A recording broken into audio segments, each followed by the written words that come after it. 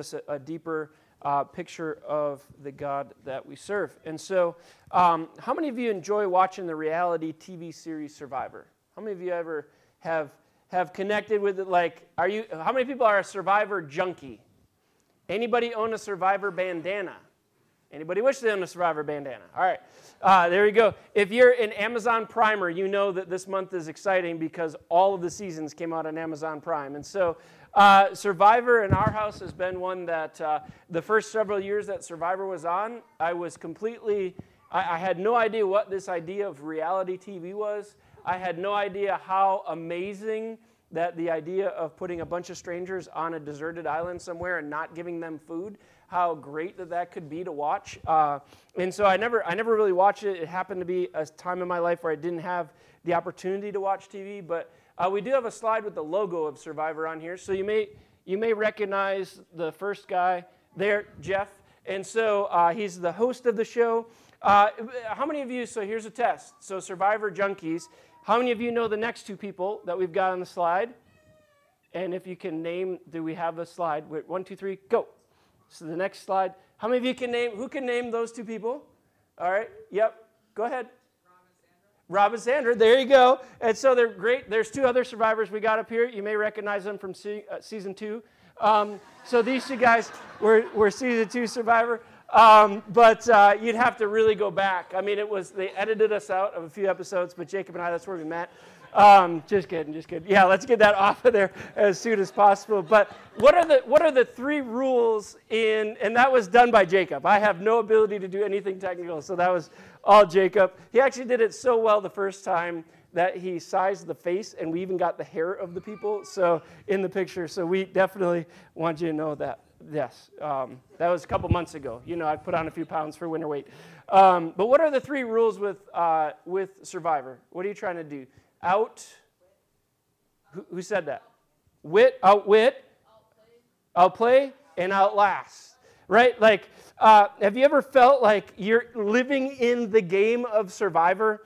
Have you ever felt like, boy, I just don't know who I can trust. I don't know what's coming next. I don't know if I have an immunity idol. I don't know if I can win the game, but you feel like you're in this game of Survivor, right? Like you watch these people on TV and you get the ability to look at all the behind the scenes that they don't see. We don't know why they're making the decisions they're making, and so it can make it fairly interesting because they don't always know the blind side's coming, but you're like, I know it's coming. And there's times in our lives where we can feel like we are legitimately in a game of Survivor. I don't know who to trust. I don't know where to turn to. I can't figure it out. And I want to do good. Like I want the $1 million at the end, right? We all want, I mean, who wouldn't want $1 million? But if I had $1 million, right? This is a popular song. But this morning, David writes this psalm. It's believed to be the psalm that David writes when he is wildly and aggressively betrayed by one of his own sons, Absalom. And so it's believed that David wrote this psalm in this time, and I think the text really lends itself to that. There are a couple people that are like, oh, I don't know. But I definitely would disagree with them and just call them dumb. So Psalm chapter 42, if you have an ESV version Bible and you look at Psalm 42, you notice it's a break. It says book 2. Depending on your Bible, it might say book 2 just above Psalm 42. If you're not in Psalm 42, it's in the middle of your Bible, a little bit to the left. And you'll notice the top heading there, the choir master, a Miskil, of the sons of Korah. And you're like, wow, that's clear as mud. And so I do want to clear that up. I feel like there's a lot of context. Sorry, I'm getting really excited, a little too early. All right. I feel like there's a lot of context in just that we need to have going into this. And then I'm going to preach fairly fast through a few points today. But worship went fast, so I got a few extra minutes. And so, first of all, the sons of Korah. And so you can jot this down in your notes. Don't turn there now. But Numbers chapter 16, this crazy thing happens, right? And so in the sons of Korah, so these guys in Numbers chapter 16, the great-great-grandfathers of the men that are written about in Psalm 42 have this crazy happening. These guys lead a whole group of people to rebel against Moses and Aaron, which is a no-no. If you ever watch scriptures, people that opposed Moses and Aaron, generally their stories don't end really well, right? See all of Egypt. And so, but anyways, these sons of Korah, these guys were people that were sort of part of the hierarchy of Israel, of the Israelites. And so Moses had them in place in leadership positions, and they decided, we don't like what Moses is doing. Moses is calling us to walk a walk, and we're just sort of like, Mo, who's in charge? Who's really the boss here? And are you really in charge of us? Because I didn't vote for you, you know? And so these guys begin to rebel against Moses, and God does this thing that's a little bit intense. He takes all 250 of the sons of Korah, sort of against Moses, and Moses is like, we've got a fun little test. All right, we're gonna pray, and if God's for you, then God will make it evident. If God's for me, then you're going to get swallowed up by the earth and burn in hell. And so literally, they stand opposed to one another, and in this crazy happening, the earth opens up, and all 250 of them fall down in a burning ring of fire, and then the ground closes up over top of them, and it's sort of like, okay, so God is for Moses, right? And so when you read the sons of Korah, these are a couple generations removed from their great-great-grandfathers. They know the story, and from that point forward, their sons and grandsons are living for the Lord. Like it said, there's this phrase about these guys in 2 Chronicles 20:19, and here's the phrase that's said about them, that they were praising the Lord. These guys became worship leaders in Israel, like they're promoted, even though their grandfathers were terrible men. They were promoted, and they became worship leaders, and it says, with a very loud voice. So they're like, I don't want to burn up, so I'm going to sing even louder. And so you see this new strain of believers sort of take off, and now the sons of Korah are they're good dudes. And so these are the worship leaders. So all that title means is that these guys were the worship leaders. And then a miskil. This is just sort of it's a word that we really don't 100% know what it means, but it seems to show up in every single psalm as a heading for a psalm that taught you a lot of lessons that you needed to know. And so going into the psalm, we know who the singers are that this is written for. We know that David was the writer, and we know that this is going to teach us something imperative to our faith. Because in the title, it says the word miskil. Okay, so then we get to the background and this rebellion that happened in David's life. And the real background to David writing this psalm, because it's a heavy psalm. It's a deep psalm. It's a psalm that I quote a lot of different verses. You'll notice, probably if you've been here for several months, you'll notice that I'll pick some verses out because they play really well into a lot of the rest of the scriptures.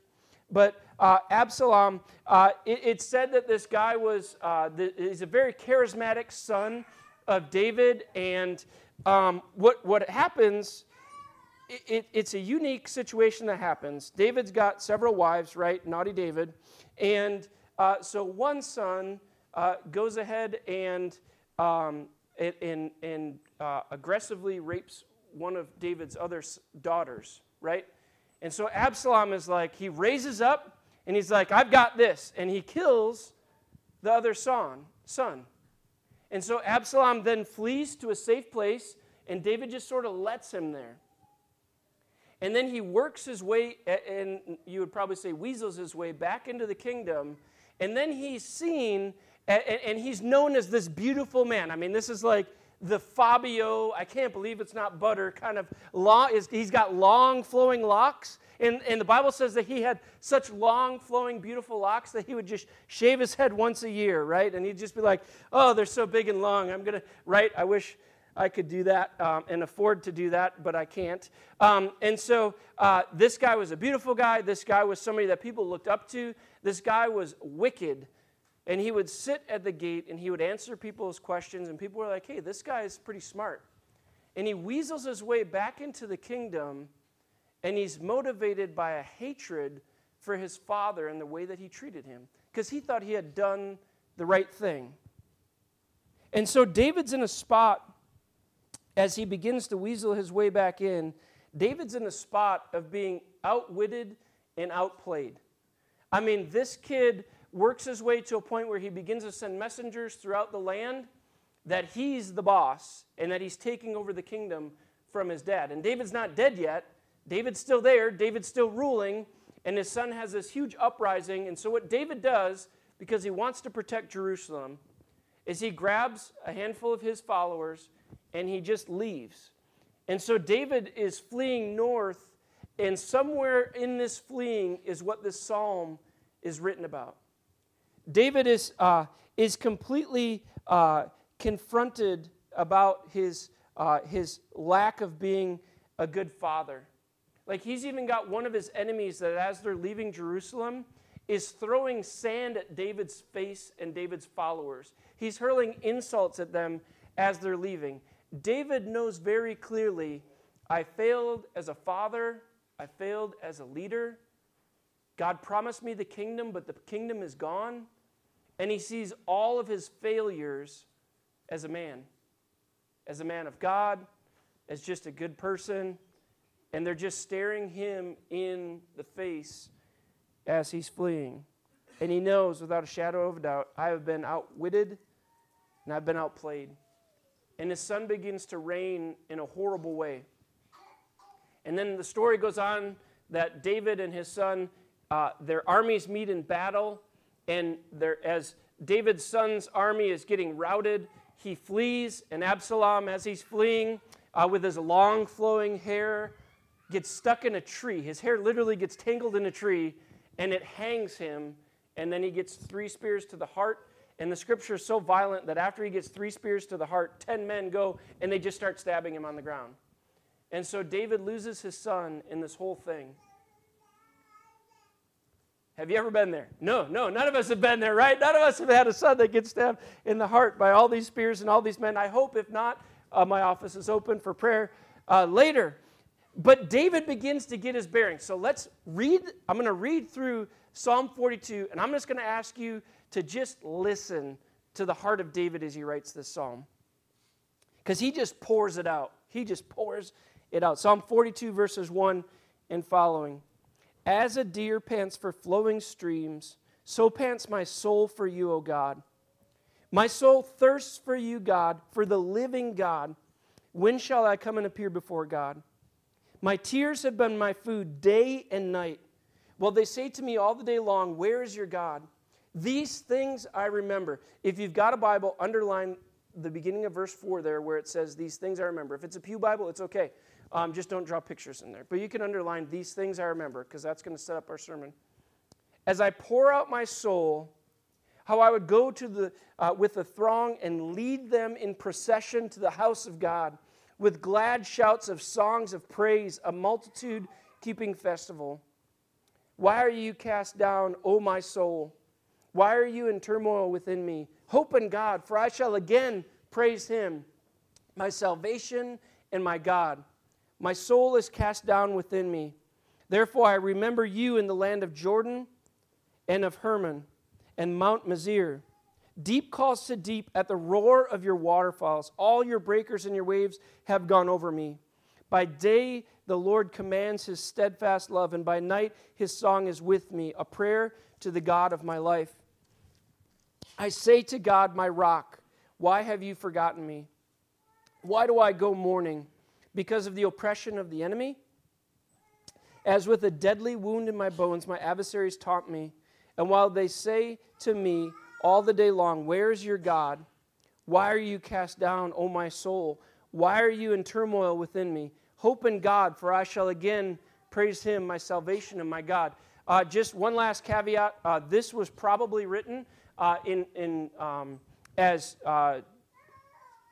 continuation goes on into chapter 43. So afterwards, if you want to read chapter 43, it's a continuation, and it has a lot of the same quotes and a lot of the same feelings. I don't have enough time in the day to preach both of them because I got a big mouth. So, and we got a lot of ground to cover. But, you know, this sort of starts with David just getting his bearings. So David, the way that I read it, David is fleeing north, and he's thinking about a whole lot of stuff. And how does it start at the beginning?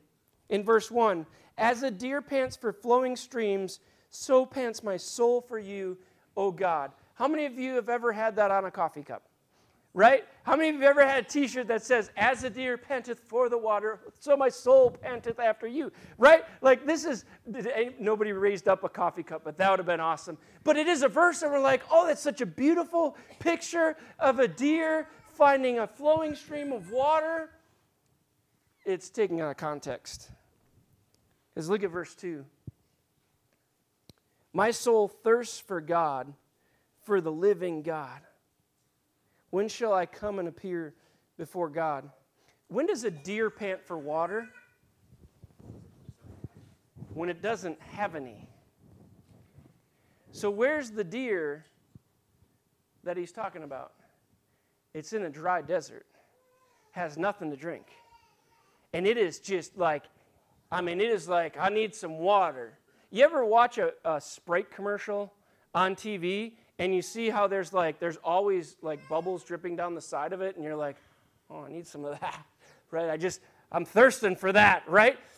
David, when he writes, as a deer pants for flowing streams, so my soul pants for you, God, this deer is thirsty because it can't find anything and it's in a dry and parched land. It doesn't have what it knows that it needs, and so it's panting out of need. So as David writes this, some commentary writers say he was maybe sitting on the mountain and looking down, and he's watching this deer just searching and searching, and he's like, that's me. That's me, because my kingdom's gone. My kids are a mess. I lost another son. My daughter's a train wreck. I failed as a father. I failed as a king. I failed as this, and I failed at that. And I'm in a parched land. I'm just like that deer, wandering and staggering around, looking and panting for water. Sorry to ruin your coffee cups if you have that written on one. But then he writes this at the end, and I think out of context, what people are divided on what this phrase means, but I think for me it's pretty clear. But he writes at the end of verse 2, after all this panting and all this thirsting, when shall I come and appear before God? So most people say he's up north and he's looking back to Jerusalem, and he's starting to think, man, when can I go back to Jerusalem? I want my kingdom back.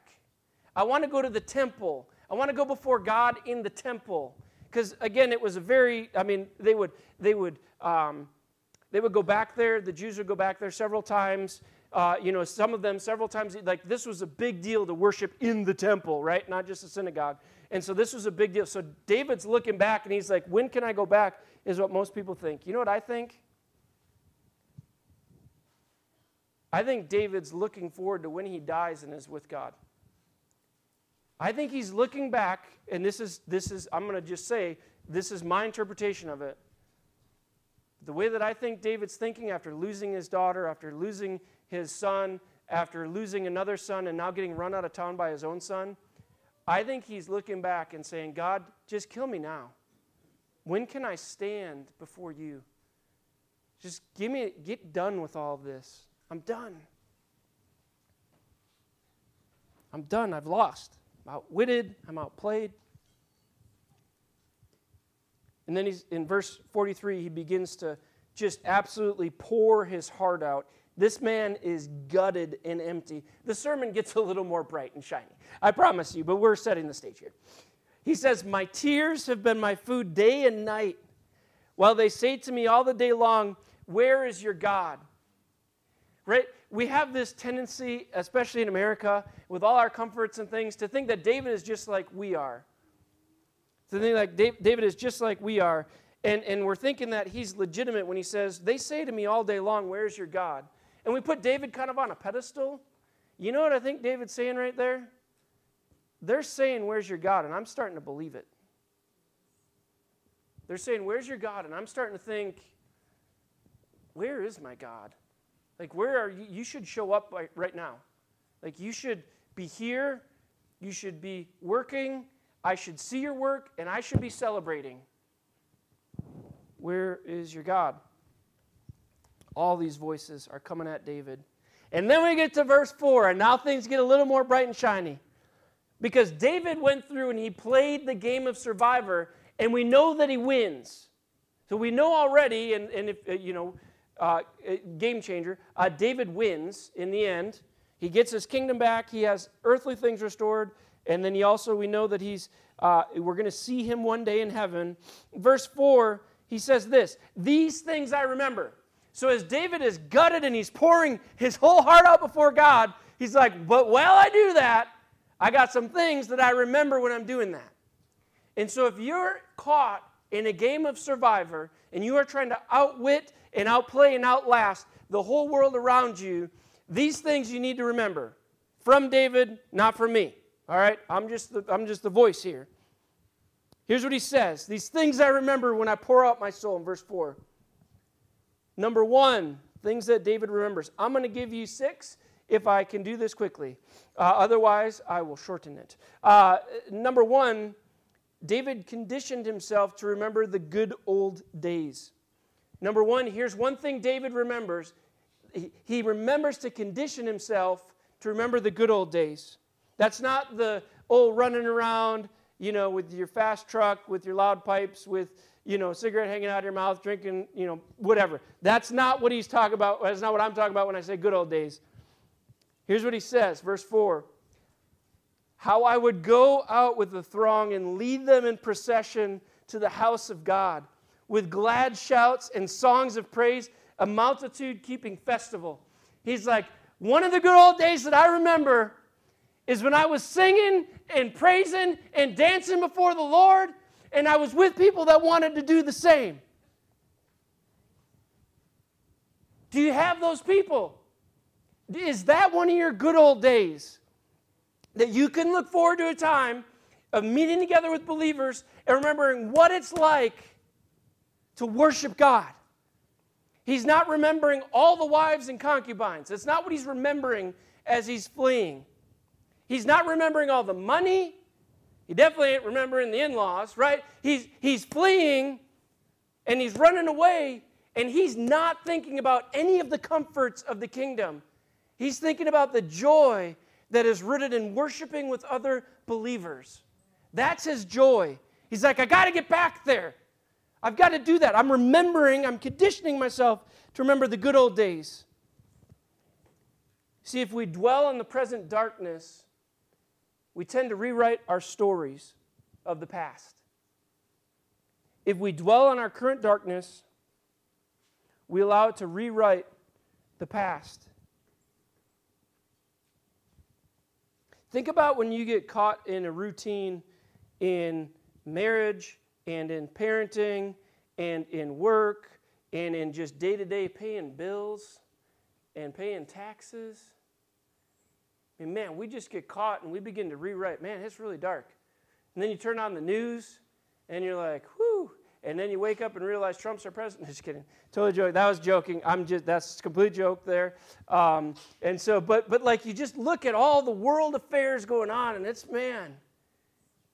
easy to get bogged down. But isn't it good to be in the house of the Lord and worship? And that's what he's saying.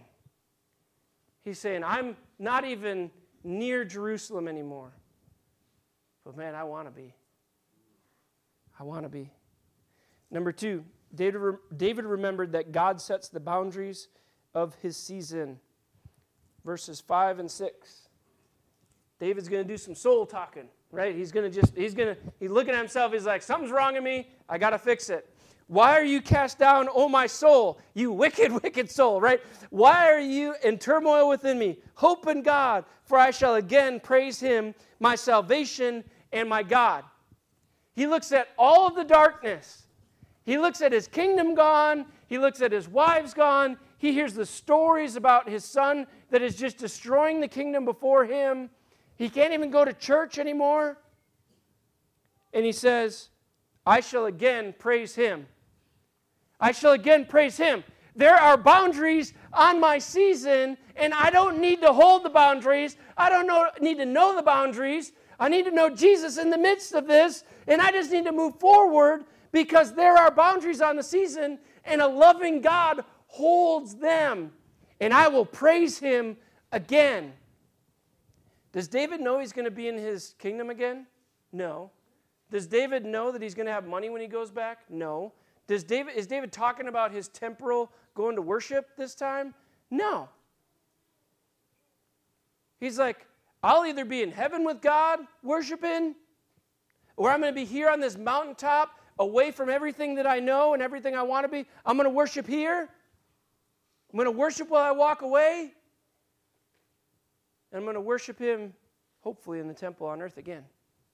There's a boundary on every one of your seasons.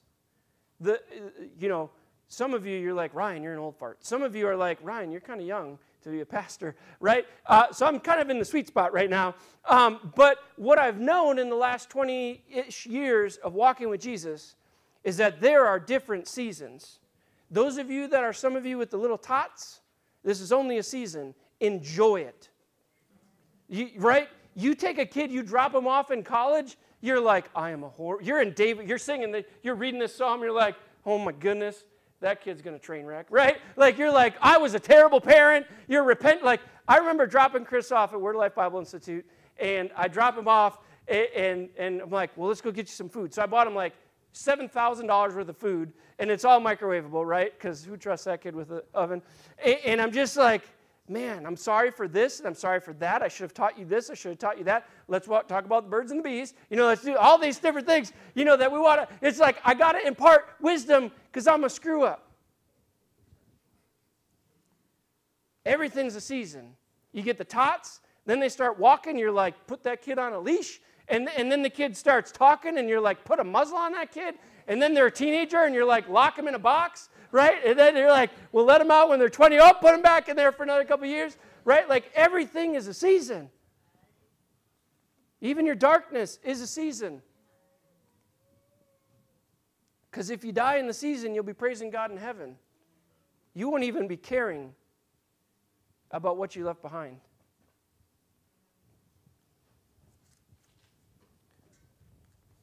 David remembered that God sets the boundaries. Number 3, David remembered that the Father is his perfect supply. So this gets a little poetic. I'll give it that. Here's what he says in verse 7. Deep calls to deep at the roar of your waterfalls. All your breakers and your waves have gone over me. Deep calls to deep at the roar of your waterfalls. All your breakers and your waves have gone out. So here's what Robert Lee, not Robert Ely, but Robert Lee wrote about this in his commentary. The deep need of man's need calls to the deep supply or deep need of God's fullness. So let me start that over again. The deep need of man's deep calls to the deep need of God's fullness. If you're confused, I'll keep reading. The deep of God's fullness calls to the deep of man's need. So what that means is that God is the fullness of God is the fill for the lack in you and I. The fullness of God is the exact perfect fit for the need that you have. And God is calling you to allow him to fill your need. And you in your spot should be at a point where David's at, like, he's like, man, I can't watch, I don't have cable out in the desert. Oh man, I'd sure like to drink some of that good wine that I had and the good food. He wasn't talking about food. He wasn't talking about the NFL. He wasn't none of that. None of that mattered in his darkness. But he knew his need, and he writes down these waves are over me. As the waves are over top of me, and if you've ever been in a wave pool, you know what I'm talking about. If you've ever been in a wave pool, you're like, oh, this is fun. Like everything kind of starts out slow, and you're like, oh, this is fun. And then about 2 minutes into it, like it's on a 4-minute cycle, about 2 minutes into it, you're like, I shouldn't have had that burrito with lunch. And then you're about 3.5 minutes in, you're like, help me! And then you swallow some water, and you're like, what is going on, right? I can't breathe, right? And David's like, all right, I can't breathe, Lord. But in this moment, you're my fullness. I got an empty cup. Fill me, Lord. It took a season like this for David to realize this truth that now we can read about and be comforted by, that God is your only fill. He's all that he is. David remembered that the Father is his perfect supply. Molly and I have a friend who a year ago today was writing about on Facebook that she had breast cancer and that she was battling.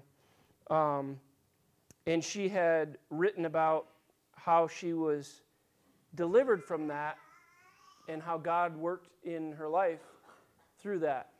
And then, was it Thursday or Friday, Molly and I get a message, or we noticed on Facebook, that she went in for her checkup, and she's been cancer-free for a year now. And she went in for a checkup, and on her brain stem, there's a mass of there's a mass of cancer attached to her brain stem. And so they were going to rush her in the next morning. Anytime the doctor tells you, going to rush you in the next morning for something, it's pretty big. And then as they got closer to it, they're like, actually, we need a couple days to plan. And so this morning at 8 o'clock, she went in for surgery on that. You think the waves are overwhelming to her, and she's got 4 kids, and she's got a husband. All her 4 kids are younger than Micah. And you think the waves are overwhelming her? But in that moment, when the waves are too much, the Lord is our perfect supply. He is our sustaining, perfect supply. Number 4, David remembers the power of praise. Number 4, David remembers the power of praise. Verse 8, by day the Lord commands his steadfast love, and by night his song is with me, a prayer to the God of my life. And so this is a situation where David is being a little poetic. He's a little bit fluffy here. He's saying, all right, there's the day. There's the moments where I can see God's activity. I can feel God's presence. I can feel the warm fuzzies. I can lift my hands and praise, and it's great. And I can see God's love, and man, it's great. It's great when it's light out. Light is always good in Scripture, right? Except for light people, because they'll float to heaven soon, right? That's why I got to just keep a little bit there. And so David is saying, by day, man, I see your steadfast love. It's great. Like you're just continually overflowing grace and love and mercy in my life. It's awesome. But then there's the night. And in the season, here's what David remembers. He remembers the power of praise.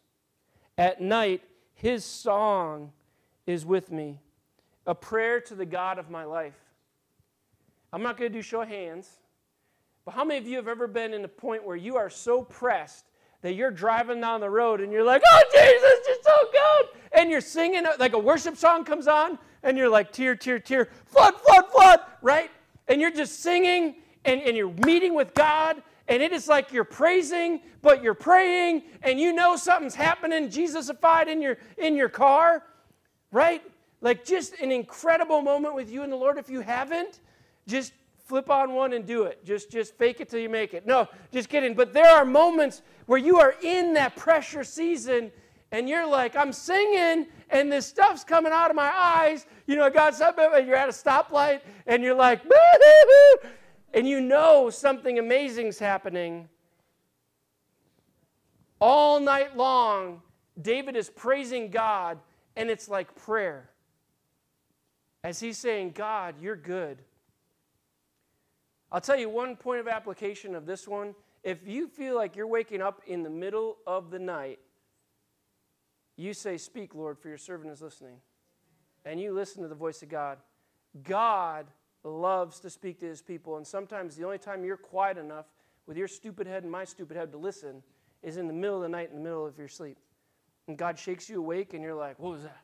Right? If you're me, then you listen to the mice in the attic, and you're like, I'm awake. And you listen to your bulldog snore, and you're like, I'm up, Lord. And then God speaks in the quietness with Hamilton in the background. Bulldog snore in the background. But in those moments, God gets a hold of you. This is prayer. This is prayer. And then we go to verse 9 and 10. We'll just put this all under praise. He just pours out. He says, I say to God, my rock. Like he's affirming, God, you're my rock. Why have you forgotten me? Now he's real. This is prayer now. As he's praising, this is prayer. It's okay to talk to God and ask questions. Why do I go mourning because of the oppression of my enemy? As with a deadly wound to my bones, my adversaries taunt me while they say to me all day long, where is your God? Before, he was blaming on everybody else. Now he's like, ooh, I'm getting in the groove of believing that you're not even with me and that this thing isn't real. This is prayer. This is prayer. And we know that God hears every prayer that you utter, every prayer that you sing, every prayer that you grunt, the moments when you can't pray and you're kneeling down and you're weeping and nothing is coming out verbally, but God is hearing your heart. That is prayer. That is what the people of God have done throughout the ages, and that should mimic us. That should mimic our walk with Him. God is so pleased to us that He is up in heaven, and it's almost like He has for each one of us some headphones, and He's just listening for you to call to Him. God allowed David to enter the season to deepen David's faith and to deepen David's relationship with God. And God is fully listening to you as He's listening to everybody else, and He is waiting for His children to call on Him so that He can rush in air support for you, and He can do some prayer dive bombing in your life, carpet bombing. Number 6, last one. David reminded himself that God was his salvation. So this is the culmination of 42, right? And this is why they ended here, because A, it was getting long, and B, is kind of the culmination of his first thought here. Why are you cast down, O my soul? Why are you at turmoil within me? Hope in God, for I shall again praise Him, my salvation and my God. David reminded himself of his salvation. He self-talks again. He's like, the things coming out of me, they ain't of you, God. The things I'm believing, they're not of you. And I need to just begin to call those things out. And I need to remember, God, you are my salvation. You're my way out of this. You're my roadmap. You are my God, and I am your son. Let's walk this out. And then he claims, God, you are my salvation. I'm going to outlast this because of His grace. You will outlast everything because of your grace. You know, those people in the show Survivor, they're halfway through. They're not sure if they're going to win. Some of them are cocky, and some of them are arrogant, and then they get voted off. You're like, ooh, didn't see that coming. You know, and it's kind of fun to watch them get voted off. You entered this game, and you know the end. It ends with eternity with God forever. For those that have trusted in Jesus Christ, it's eternity with God forever. You will outlast. Amen, hallelujah. And if it stabs you in the heart halfway through and you don't physically make it, you won't care because you're with God worshiping in heaven for eternity, seeing God face to face. How amazing is that?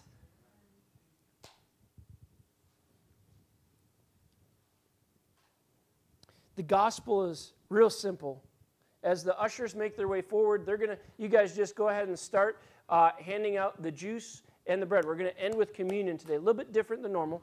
We're going to end with communion today. Just go ahead and hand them both out at the same time and hold on to those together. But everybody else, I know we've got handsome ushers, but listen here.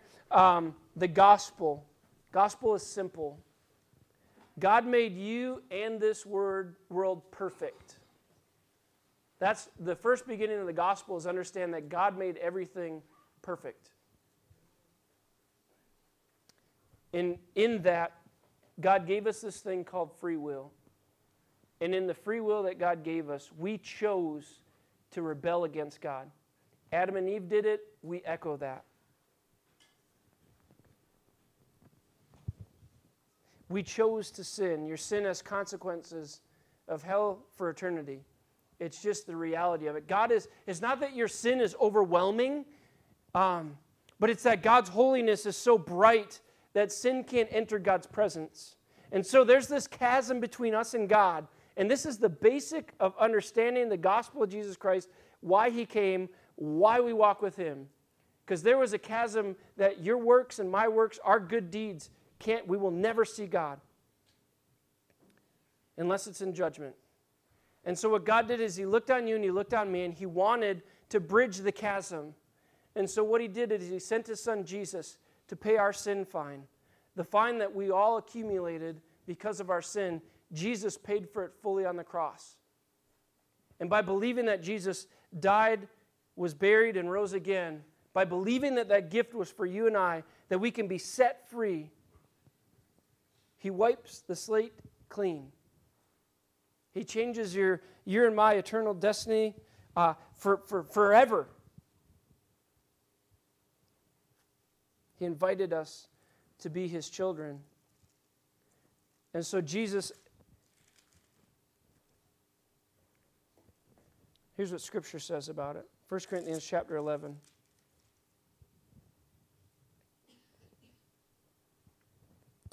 I didn't get juice or bread, guys. I didn't get juice or bread. 1 Corinthians chapter 11, verse 23 says this. You're a beast, man. Thanks. All right. In a good way. 1 Corinthians chapter 11, verse 23. For I received from the Lord what I also delivered to you, that the Lord Jesus, on the night when he was betrayed, took bread, and when he had given thanks, he broke it and said, "This is my body. Don't take your stuff yet. I want to talk about this." And when he had given thanks, he broke it and said, "This is my body, which is for you. Do this in remembrance of me." In the same way, he also took the cup after supper, saying, "This is the cup of the new covenant in my blood. Do this as often as you drink it in remembrance of me. For as often as you eat this bread and drink this cup, you proclaim the Lord's death until he comes." So there's two elements to this, right? There's the body that Jesus freely gave up for you and for me. His body was the price. His blood was the cost of your redemption. And the early disciples, whenever they would gather, they might eat a meal together, they might look at the Scriptures, but they would always, always, always do communion because you and I are forgetful that God is our salvation. You and I think it's our works. Even those of you that have walked with the Lord for a long time, we forget daily. We are forgetful. We are leaky vessels when it comes to the way that Christ has set us free. We forget the weightiness of what we're doing. Scripture says before we take this, that we actually take a time and we remember and we think about and we analyze where we're at with the Lord. That when we take this together, this is a weighty thing because it cost his body and it cost his blood to send you and I to heaven for eternity. But the glory of it is he sent us to heaven for eternity because of the gift. So let's partake together.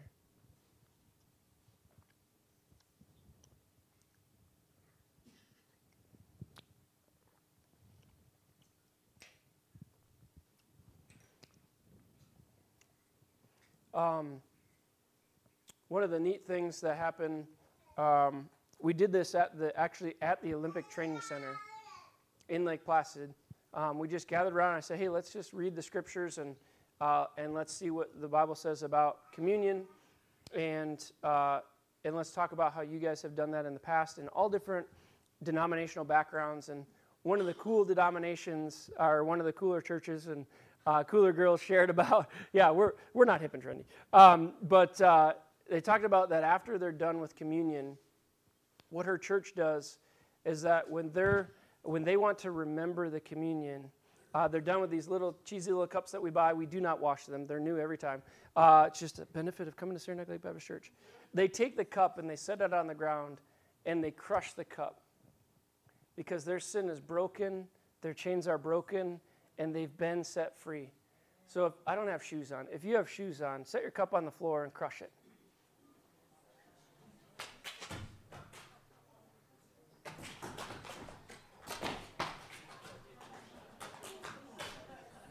I know they splinter. The gospel is good news. You have been set free. All right, you may go in peace. All right.